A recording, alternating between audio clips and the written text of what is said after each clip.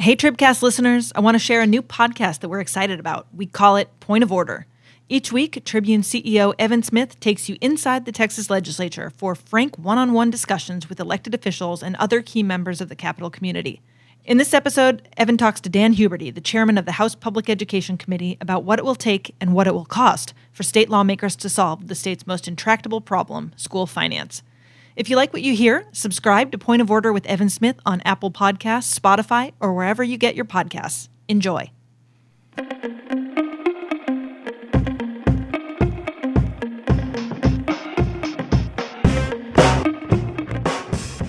I'm Evan Smith of the Texas Tribune, and this is Point of Order, a podcast about the ins and outs, the ups and downs, the people and the politics and the topics and the traditions of the 86th Texas legislature.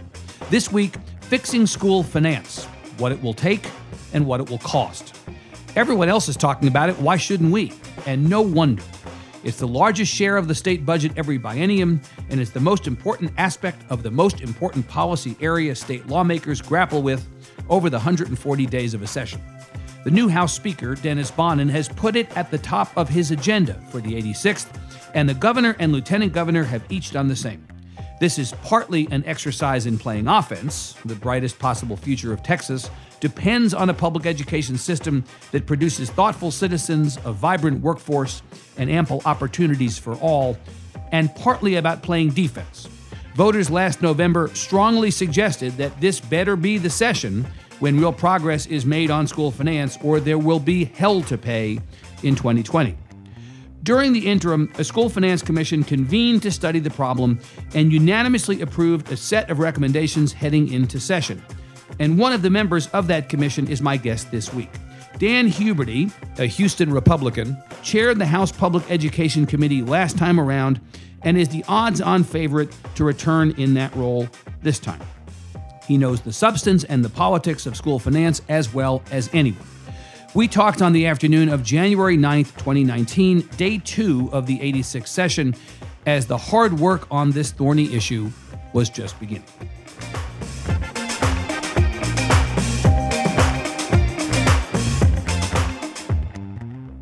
Point of Order is supported by Educate Texas, stimulating creative solutions to key educational challenges throughout the state.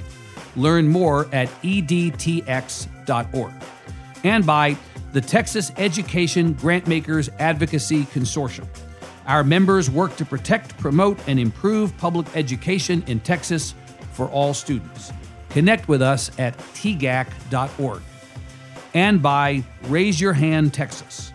Raise Your Hand Texas identifies breakthrough ideas to improve education, pilots them in our public schools, and supports the conditions and public policies allowing them to scale to benefit all Texas students. More at raiseyourhandtexas.org.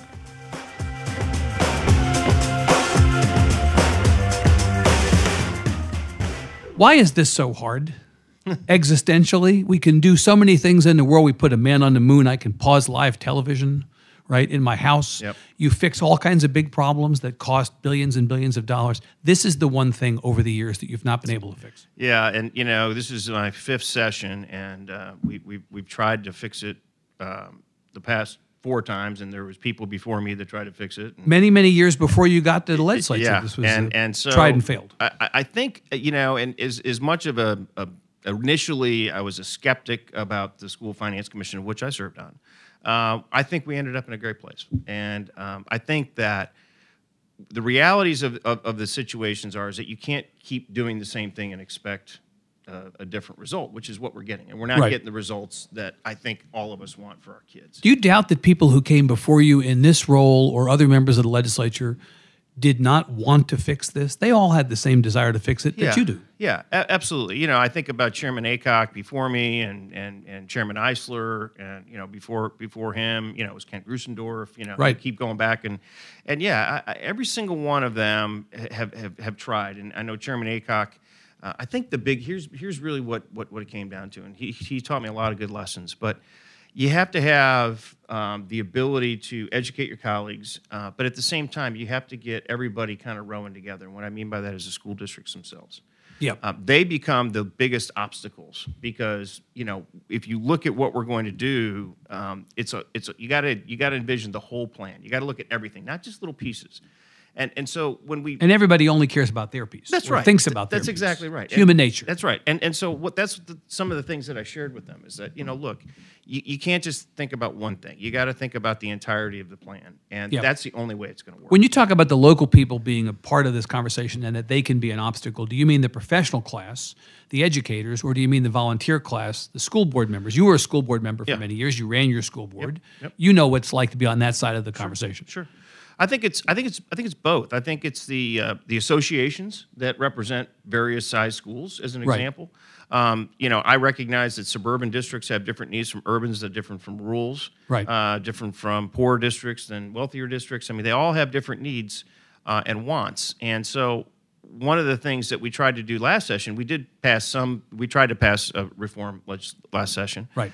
But we brought everybody into the room and had conversations with them. And so what we did this time for the last year that we've been working at, we brought people into the room and let them be part of the conversation. And so that's how a lot of the ideas were crafted. They love participating on the front end. The question is whether they love the byproduct of that work on the back end. Right. And the problem is all that kumbaya, everybody together in a room, we're all rowing in the same direction, to pick your preferred phrase, is all good until the point at which you make a decision and there are winners and losers. Yeah. Right. Well, it's always funny the day that we call them our runs, as the school runs. Right. Where they produce these spreadsheets that show here's how every district is affected by every. That's exactly right. And so what happens that day is you know who's going to be with you or against you. Right. Based upon what happens in their school district. Right. Yeah. And so one of the things that we made sure of that we did this time is that we looked at. We knew we had some ideas of money that we were talking about putting in the changes and things of that nature, but all the different groups, education consulting groups that are out there, try to come up with, their own interpretation of the runs of what they would look like. Right. And so I started getting calls from school districts, and I listened, and then we stopped. And I know Chairman Taylor had the same kind of things, and we said, you can't just look at the one piece. Yep. You got to look at all these different things together, and it's all going to be a function of the revenue and the money that gets into the program. So that's going to be critical. You mentioned the School Finance Commission. You mentioned, which I also know to be true, that you were not 100% for this idea. Yeah. What had preceded it was you had worked very hard on legislation over the course of the session, got down to the 3-yard line, say, couldn't get the ball across the goal. Right. Come back in special session. We're going to try to take this up again. Can't really get it any further close to the goal than you did the last time. And there's a decision instead to kick this to a commission. And people like me in the press, people who've been watching it for a long time go, why do you have to study this? Right. You've been studying it. All you've done is studied it. Right. Just fix it. So you went in a skeptic. And the process that you went through had you traveling around the state during the interim, meeting with various people. But it was a positive experience. Yes, I think so. Yeah. And I think that it was very interesting. And I told this to Chairman Brister, who chaired the commission. I said the first few meetings were kind of, public ed 101, and, you kind of, for those of us who've been around a long time, you're like, oh gosh, we got to sit through this. But it ultimately became very beneficial. And there was a lot of ideas and concepts. And the one thing of it is that he, as the chairman and the way it was run, was very inclusive to everybody, to let them have a seat at the table and have a say. Right. Now, that doesn't mean we did exactly what they wanted to do.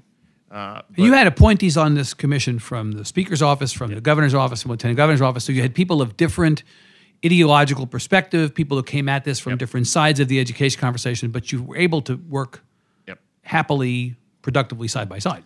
Yeah, and that was the best part of it, And I was involved, and I chaired the expenditures group. We had 3 different work groups: expenditures, revenues, and outcomes. And so I had the opportunity to have work with one of the State Board of Education members, Kevin Ellis, and then obviously Larry Taylor, Scott Brister, and Royce West.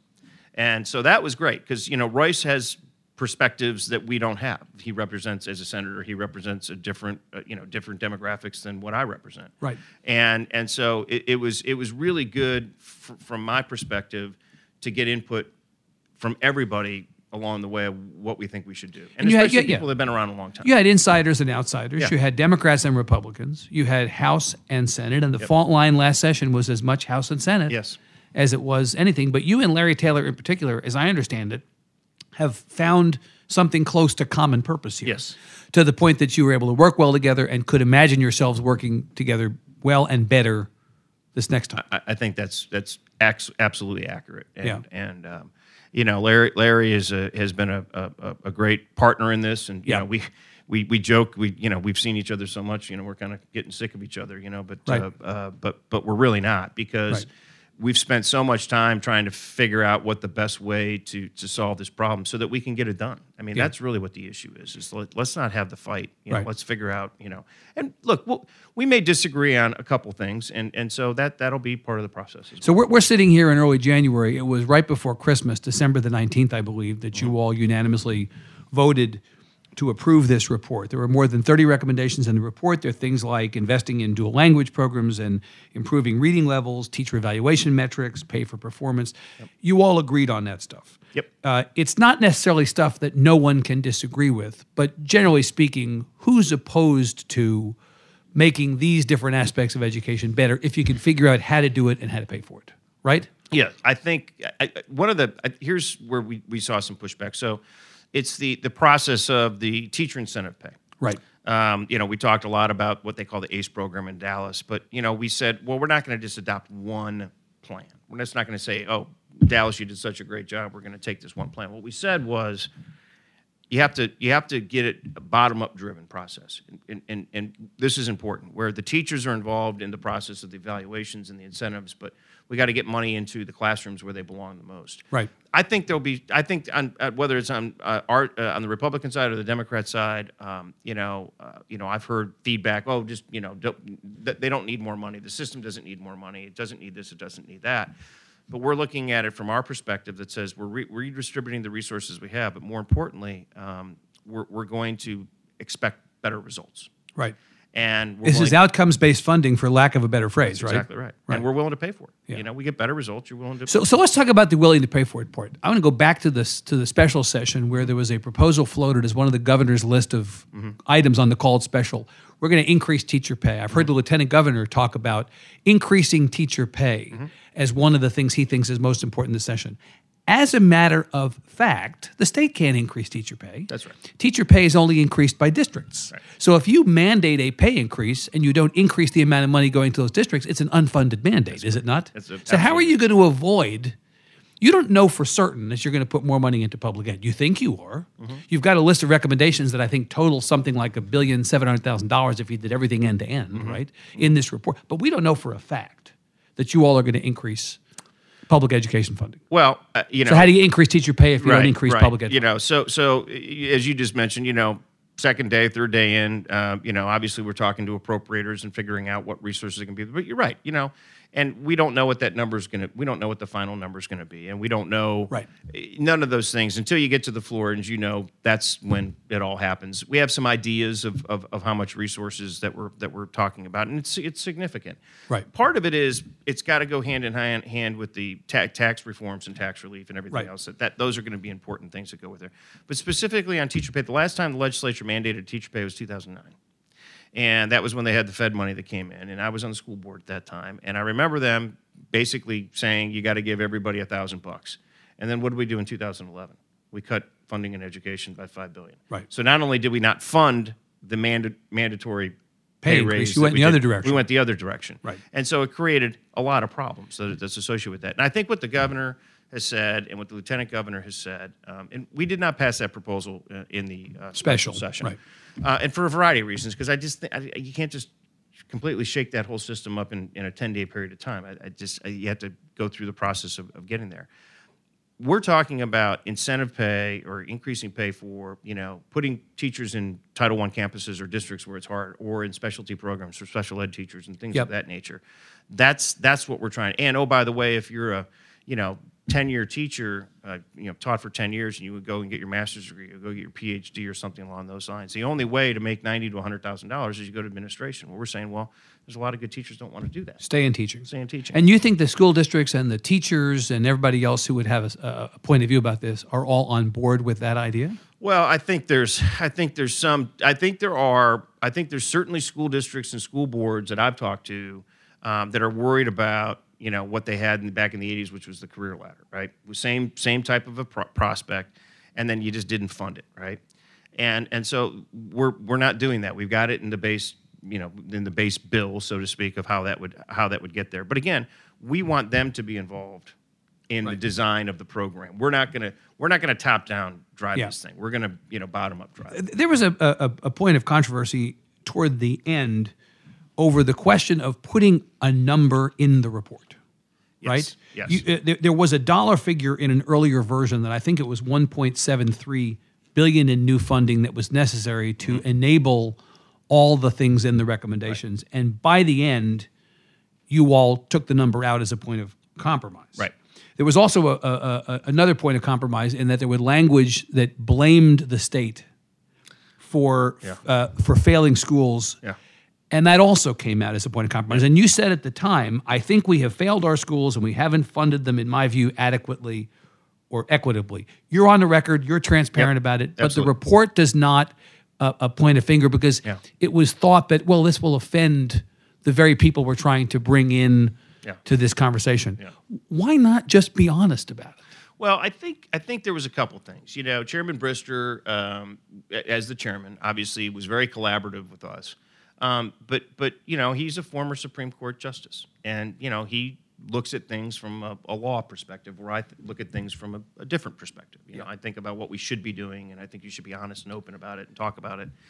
And I think he had some legitimate concerns about some of this stuff. Now, he thought you were opening yourselves up to a potential lawsuit. He was concerned about that, Yeah. and so and there was a couple other lawyers that were on there, and that visited with us and talked to us, and so I got that. But if you look at the back of the report, it is very prescriptive on what we should be spending on these. So it wasn't in the executive summary necessarily. But you call out almost like an a la carte menu what Right. you need to do. And somebody who does simple math can come up with the number. Absolutely. So you feel like you accomplished the goal I do. I through, think through another door. I think so. And I think that ultimately, the messaging that people need to understand is that again, and we've been very clear on this, is that you can't just look at one component. Like, for example, we got rid of cost of education index. Right. We said, hey, if we're not going to study, if LBB is not going to study it, we're not going to figure out what it really costs. It's a meaningless number. Let's put that in a different place. And so I think we're not taking the money away. We're just using it differently. Yeah. And so I think that if we can do the entirety of what we're recommending, and I promise you this, there's this isn't just the only ideas that are out here. This legislative session. I mean, people got tons of bills that have filed on certain little pet projects and things of that nature. But I've learned over the years that the best way to get this thing done is to get both of us to kind of agree where we're going to land. And get as close as possible. So if the report does not specify a number in so many words, that you should do it for me right now. If you ran the world, King Huberty, you wave your scepter over this place. What is the right number? Well, what Speaker Strauss said on the way out the door. Sure, yeah. It's sort of like an unexploded bomb. He said, I think you should put in $5 billion. Sure. I think you have $5 billion. Sure. Is that a good number? Well, look, the answer is I want to steal the thunder from the appropriators. There is a number that there's been battered around that is significant, very significant. When you say it's been battered, let me stop you there. What does that mean, it's been battered around? They're talking about putting a number in what we would see as the base bill of where that would be. I don't think they've come to a landing. Is it an over and above number? It's a significant number. Is it a number above enrollment growth? So Yes. It's a positive number. It's a positive number. Absolutely. Is it larger? You can't do the stuff that we want to do without right. those additional resources. And my view of it was this. And oh, by the way, you can't do the property tax reform that you want. So I'm going to give you an example. Yeah. The property growth that when TEA submitted their LAR, they assumed two things: 6.9% growth on property taxes and $3.5 billion of what we would console property growth or valuation growth coming back to us from the school districts. Right. Okay. And so we look at that and say, well, we want to achieve not only school finance reform, but property tax reform and property tax relief. Well, you can't take the $3.5 billion and go spend it on something else. You got to give it back to the taxpayers. And that's one mechanism to do that. We've got recapture that's growing. We've got a lot of issues that are significant resources. We're going to spend we're going to collect about $2.6 billion this year on recapture districts. There's 219 of those districts. by 2023, if we don't do anything, that's going to increase to $5 billion. So you got to offset those resources. So do you start with an end goal and work backwards and essentially reconstruct or re-engineer the system so that the balance is a better balance? Yes, that's what ultimately the goal is. Yeah. Right now, if we don't do anything, the state will be funding 33% of the cost of education, which is about $60 billion. And it was 45% in 2006. Yes, sir. Yes, sir. Right. Yep. So where should it be? Well, that's the question. Where would you like it to be? Well, let's do fan obviously, fiction for we the wanna moment. stop, Fantasyland. We want to stop the slide, and we need to be pushing it to get back to the high 30s or 40% or things of that nature, right? So those are things that have to happen. The answer is this: if you get 50%, the cost of 50% is $30 billion. It's pretty simple math. If you're spending 60, 50% is $30 billion. Right. Well, we remind people of this. The people that are paying the taxes, whether you're paying property tax, they're us. These are the people that are paying those taxes. This is a great Connie Burton line as Connie Burton exits the stage from the legislature. People talk about property taxes and the state share of funding as if somehow we're not paying both of those. Right, that's right. That's all our money. That is, right? absolutely. It's just the difference is that if you think about sales tax and consumption taxes and things of that nature, more people are sharing in the pain. And people that are coming through our state are paying for those things versus just putting the majority of the burden on the property tax owners, and whether it's commercial properties or residential properties. And so I think that while the number hasn't been defined or agreed to, I can tell you that I know that it's significant. And the new speakers, but it's not 50%. No, I don't. It's so expensive. Yeah, but isn't it even more expensive than we think? Because you not only have to raise the state's contribution to public ed, but unless you're going to basically call this a wash, right? To reduce property taxes, increase the state's share, you've got to then over and above that do even more. You got to find some other mechanism. So it's not enough to simply go from 33 to 40 and to take that amount of money that you're adding to the state's ticket and reduce that amount of property taxes. You then have to go above that. Yeah, and one of the things that was interesting is Paul Bettencourt was the Senator Bettencourt was the one that ran the revenue side, and he actually came up with a variety of different ideas and concepts, and we put other ideas in the report. But the one he talked about the what we'd call the Economic Stabilization Fund. Well, we're completely it's at a point where there's different things that we can do. And I'll give you another example, like the GLO. They're statutory limited to only give us $600 million a year. They're performing very well. You could bust the cap. You could bump. Well, no, you'd have to statutorily change it so that they you have could the bust ability. yes. They have the ability to give you more. Give me more. Right. To give us more money, so they could, say, hey, maybe if we're performing well, they have the ability to do that. Right now, they have the inability to do that. The governor has talked about, just as recently as yesterday, in an interview with our reporter Patrick Svitek, he floated the possibility of diverting oil and gas tax revenue. It's now flowing into the rainy day fund to create a sustainable education fund. Is that a good idea? I think that volatile source of revenue. It is, and so the question really, when Senator Bettencourt, this was one of his recommendations. When he talked about the rainy day fund, he meant, could you possibly take money that's going into that and redirect it? Has it become a stable source of revenue? It is volatile because you think about the price of oil and whatnot. And Just in the last couple of months, when the price was gone back below $50, you'd be sweating it if you knew that was coming. Yep. Right. And you have people like Representative Ken King, who was on the panel, who's his family made a living in the oil and gas business over the years. Brought up other good points. He said, if energy is going to be the source, then we need to talk about all forms of energy in the state of Texas as a source of revenue for education. Which is not the case. Currently, the money that's going into the rainy day fund is oil and gas severance taxes. Right. It's not renewables. It's not the other things. Right. And he made an excellent point to that degree, because you could fix that volatility associated with that. But it has become theoretically a stream of revenue. Look, if we don't do it, we know that we got Hurricane Harvey and some of these other things that you got to pay for. That that'll be one-time sources of money. But ultimately, the comptroller's saying, look, if you just leave it, you're going to end up at $13 or $14 billion. He said $15.4 billion by the end of the biennium, and of course, he's been advocating for taking a certain portion of that and investing it in the market because he thinks it's too much money. Right, absolutely. Right, and changing the investment policies for these guys. It's insane. Do you think this legislature, which is a slightly more open to the idea of spending money legislature than the last one, just given the way that the partisan split narrowed, do you think this legislature is okay with the idea of using the rainy day fund for something that, let's be honest, is not really a one-time expense, which has been the tradition? Right. If you fund public education, it is something that you're committing to funding over time.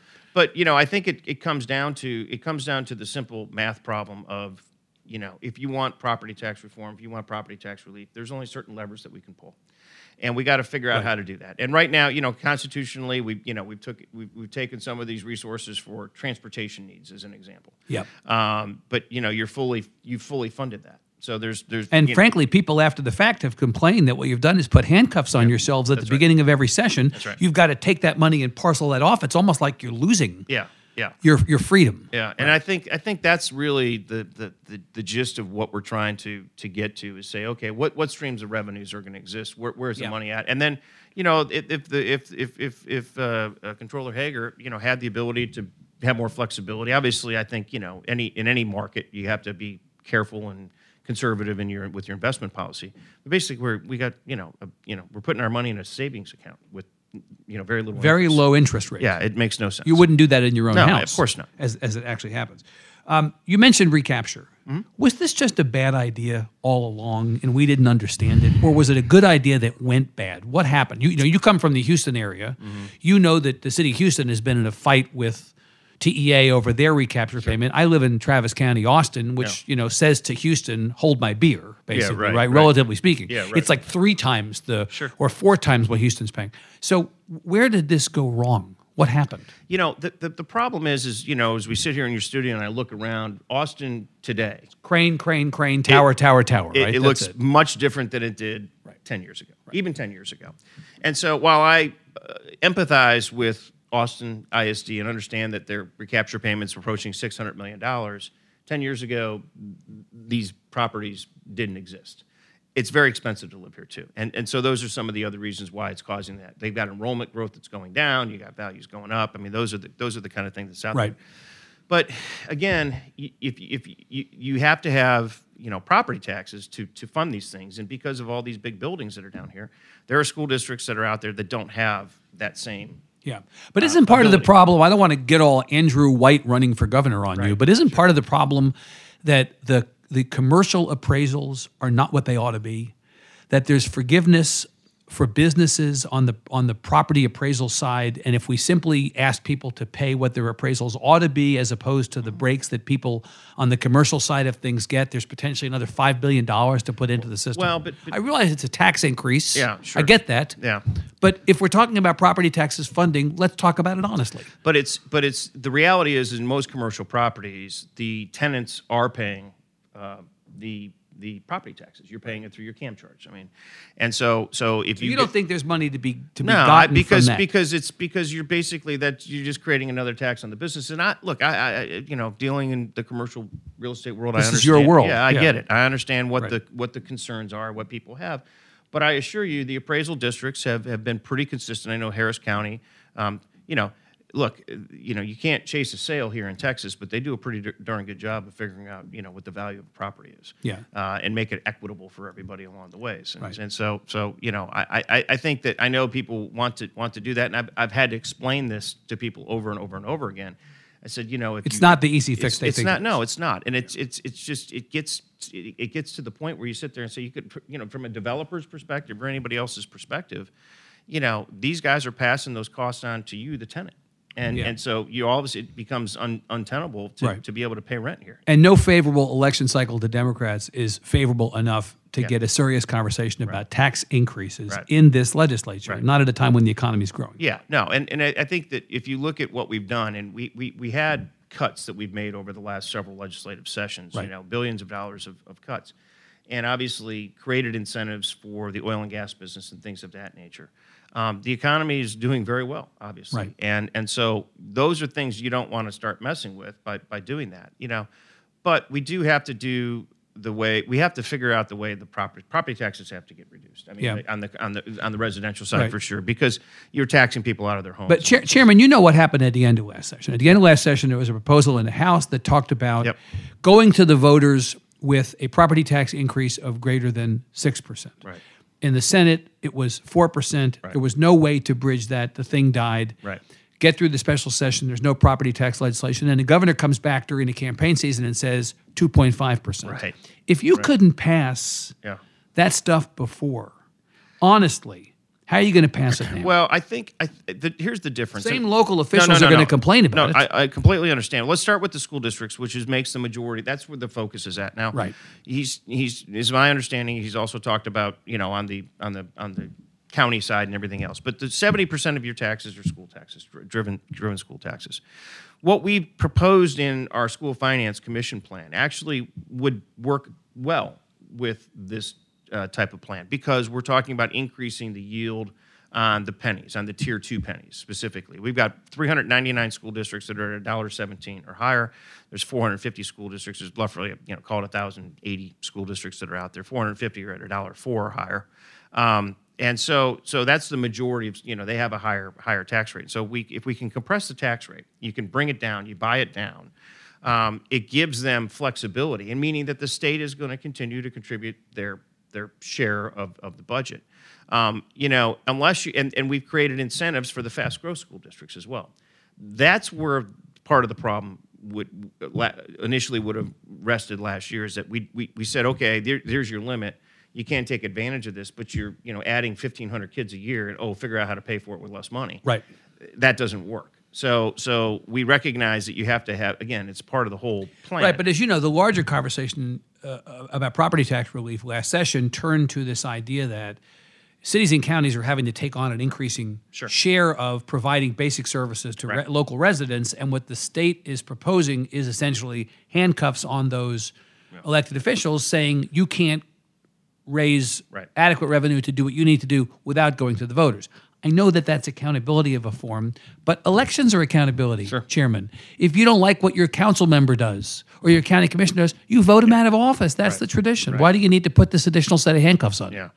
I think the what we've seen over the years, specifically on the residential side. Now, we had a little bit of a different issue this last year, and certainly in Houston with Hurricane Harvey. Right. And we actually saw property taxes drop and valuations drop, and so created a different problem significantly, and created revenue problems for the state, because the state, under the current situation, has to pick up the tab, pick up the difference associated with that. I know that there will be people that are going to be engaged in this discussion, whether it's through our Ways and Means Commission. Speaker Bonin is going to be involved, talking about this and working with the governor on that. The plan that we went through specifically for the School Finance Commission just dealt with the school part. School piece of it. But you gotta put the money in the right places to make it work. As you read the room, you think there is more of a likelihood that this gets done, something that could not get done where it was a big point of contention. Clearly, at the end of the session, people's nerves were frayed. They were mad at one another, House and Senate, Governor. We're starting fresh. You think there's more of a chance of it getting done now? I do. And the good news is that we have a roadmap. We know where we want to go, and I understand, whether I'm in charge or not, or whoever's going to be in the process. We're going to have multiple people involved in this process as we go forward, and there will be things that get added to the bill, obviously. But yeah, I really do. I feel like the speaker has said that this is the most important thing to him, and he means it. He's put a marker down, and the lieutenant governor and the governor, at least as of now, are singing from the same book. Absolutely, and they had they're meeting and they're talking and they're visiting, and Larry and I are talking and visiting, and we did that all throughout last year in the commission, and I think people are and that's the number one question people are asking. Hey, what do you think? What are we going to do? And so we're talking to new members and explaining. And at least now it's optimism. Absolutely. I was struck by something Chairman Brister said at TPPF, at the Texas Public Policy Foundation Policy Orientation today, as we sit here January 9th. He said, related to the question of putting more money into public ed, the main issue is whether we're spending money well, not whether we need to add to it. You yourself have said the answer is not always more money. Right. We go into this conversation assuming more money is an answer or the answer, but the reality is we need to almost think about it from the other side. That is, there are people who say, we're not giving any more money to public education until public education demonstrates to us that they can spend the money that they have now efficiently. So I guess my question is, does the education community ask too much of the state and not enough of themselves at a moment like this? Do they have something to demonstrate to Sure. you in terms of their willingness to show that they can work in a system like this? I think that, and what the chairman was speaking specifically about was the outcomes. And what do we expect our kids, the 60 by 30 plans? We expect third graders to be able to read. That's a novel approach, huh? We expect, that we fund. And the numbers on that are terrible. Oh, right? yeah, The absolutely. third grade numbers are just off. They're horrible. They're horrible. Yeah, they're horrible. I mean, less than 40%. Right. I mean, that's just not sustainable. And so in early education, putting resources into that. So his comment, and a lot of the stuff that we worked on and worked with Todd Williams from Commit Dallas, Right. I mean, they've proven that it works. They went from 40 IR campuses in Dallas ISD to down to 3. Yeah. In a very short period of time. I mean, it's just phenomenal work. I mean, what they did was just very unique stuff. It's hard to do. It's hard to get people to commit to this kind of stuff. Right. And there's going to be a lot of skeptical people. But I'll tell you what, if I was a school board member or I was a superintendent and looking at the entirety of this plan, I'd figure out every single way to get these incentives and to figure out how to get the resources into So you my think the education community will be willing to be held accountable because holding themselves and being held accountable is essentially the reward. Absolutely. Or produces the reward. Absolutely. At the Yeah, other end. Yeah, and we were very collaborative through this process with these schools and the school districts and the variety of them. And we talked about a lot of different ideas and concepts. And, we want them to be part of the process. They know this is coming. Yeah, we don't want to shove stuff down their throat, but at the same time, we're just not going to, pump, we're just not going to take $5 billion and say, put it in the basic allotment and leave the current system. See you at the Christmas party. Yes, see you next time, right? Right, yes. That's not happening. That's not, look, and this, in my view, should be, and it should be as bipartisan as possible. The report was unanimous from the commission. As you mentioned, Correct. we had Republicans and Democrats, right. and we all, there's certain You things. get Diego Bernal and Paul Betancourt on the same page, you've accomplished something. Absolutely, 100%, right? Yeah. Yeah. So you mentioned a speaker. Speaker has now apparently been ordering cups Yes. that are in the members' lounge that Yes. say "School Finance Reform." The time is now. I was hoping you'd Yes. bring me a sleeve Oh, of yeah. cups for our kitchen. You take him at his word. Absolutely. Yeah, you know him well. You've been in there a long time. Of course, he's been in longer than a lot of people in the building now, but you know him for a long time. Yep. You take the governor and lieutenant governor at their word. I do. You did not necessarily have a rosy view of the other chamber or the other chamber's presiding officer at the end of last session. I think that the perspective, time heals. Time all, passes. Time heals all wounds. Governor Patrick and I have known each other a very, very long time, and have been colleagues and collegial and whatnot. Everybody gets. Frankly, on issues, you tend to agree more than not. Oh, of course, absolutely, yeah. And we worked on major things together, like banning Common Core. That was a bill that he and I worked on together in the 13th legislative session. Right. And what I reminded people was that the elections are over. Now we have to govern, and we need to get along. And I'm very optimistic, obviously, with our leader, Speaker Bonin. You talked to him a lot in the interim, did you I not, did. about this? I did, absolutely. Before he knew and you knew that he'd be speaker. That's right. Absolutely. And he's always been an advocate for education and for us, and talks about the issues. And he mentioned it the other day. Education's critical for him. He was dyslexic. I'm dyslexic, and those common thread that we share. So It's probably not an exaggeration to say he felt saved by public education. Absolutely. Right? Absolutely. And that's just a phenomenal story. And so, and Larry, Chairman Taylor and I, been collaborative and working through this process. And I visited with Governor Patrick, and we've had nice conversations and talked about it. But, that's, to the degree that that's there, that becomes above my pay grade. And that's a relationship that I But know. from your perspective, it's a clean slate. You're willing to start Absolutely. off. Of course. start over Absolutely. And I think that's where everybody's at. I think that you can't go back and look at in the rearview mirror if you want to keep going forward. And so we're prepared to continue to work with them. Right. And that's what everybody said. Gosh, it's kumbaya. And I said, well, it's day one. Come talk to me in April. Yeah, it's not going to be kumbaya for we'll run into problems and that's just the way the process Do you think works. these last elections told leadership there's a political price to be paid for not getting it done this time? I think so. You do? Absolutely. Yeah.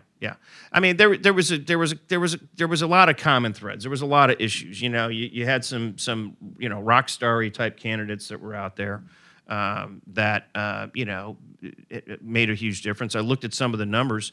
The millennials voted. the younger people voted. Right. I mean, they came out and People of color voted. Everybody, Right. and we turned out, as Republicans, we turned out as many people as we could possibly turn out.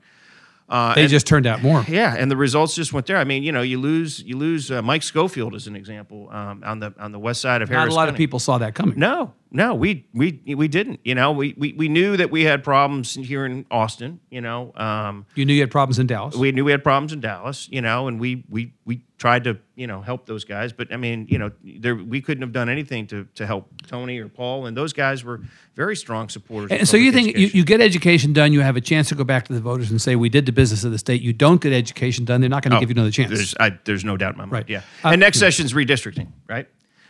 So good luck with that. Good luck with that. Yeah. Quickly, will you be chair again? I serve at the pleasure of the Speaker. That's not an answer, and you know it is not an answer. I serve at the pleasure of the Speaker. You had a conversation with him about wanting to be chair again? Well, let me say it this way. Did you say to him, Mr. Speaker, I would like to be chair again? Speaker Bonin and I have had multiple conversations about a variety of issues, and looking forward, we get our preference cards today. And so you fill yours out? I'll be it's back at the office. I hear that Ways and Means needs a chairman. Did you ask to be that? No. No. I did not. But the beauty of it's not a possibility. There's no possibility that you or you're not thinking you won't be. You just don't know that you will be. I need to be selected to be on the committee first. And so, I'm going to, use my preferences to do that. I've spent a lot of time. And you will indicate, at least you can tell me, I'd you'll like indicate to be, a preference I'd to be back on. I'd like to be involved in the process. And he's been very good, with members.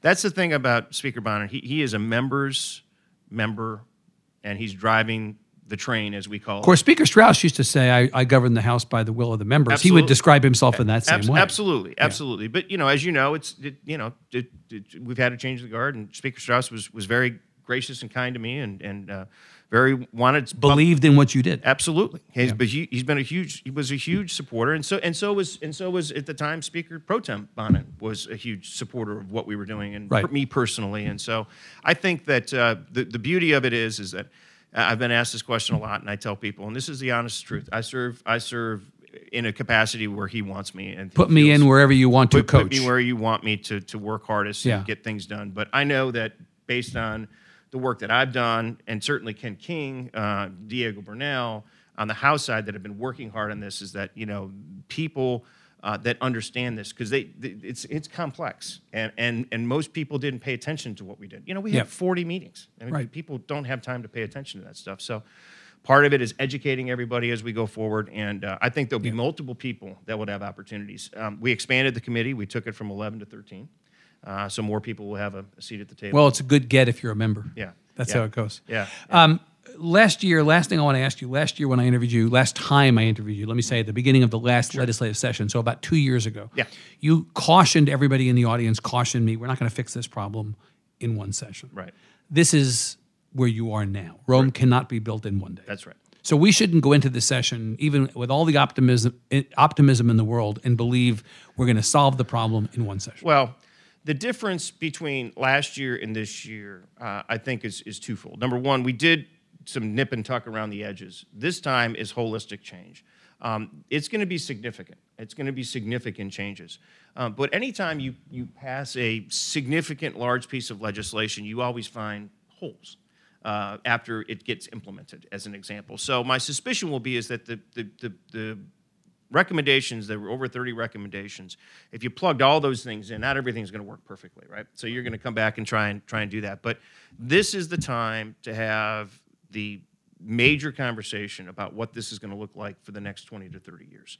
And I really believe, based on the conversations that I've had with Speaker Bonin and his leadership team, staff, our staff, the governor, he even said it yesterday, and I'm sure at the State of the State he'll bring this up again, is that, and certainly the Lieutenant Governor, I'm sure in his remarks, he has been saying the same thing. The expectation is that for the members to fix this and to come up with a plan, and it's going to be hard. But last session we had 133 people vote for it. I think that we'll come up with something that the goal would be is that everybody would vote for it. I mean, I would think that would be a horrible vote to say no. I'm against this one little thing, so I'm not going to vote for the plan. But as you know, legislation like this takes a life of its own once it hits the floor, too. We'll see what happens. Yeah. Mr. Chairman, or Mr. Chairman for now. Yes. Thank you for being here. You bet. All right. Thank you.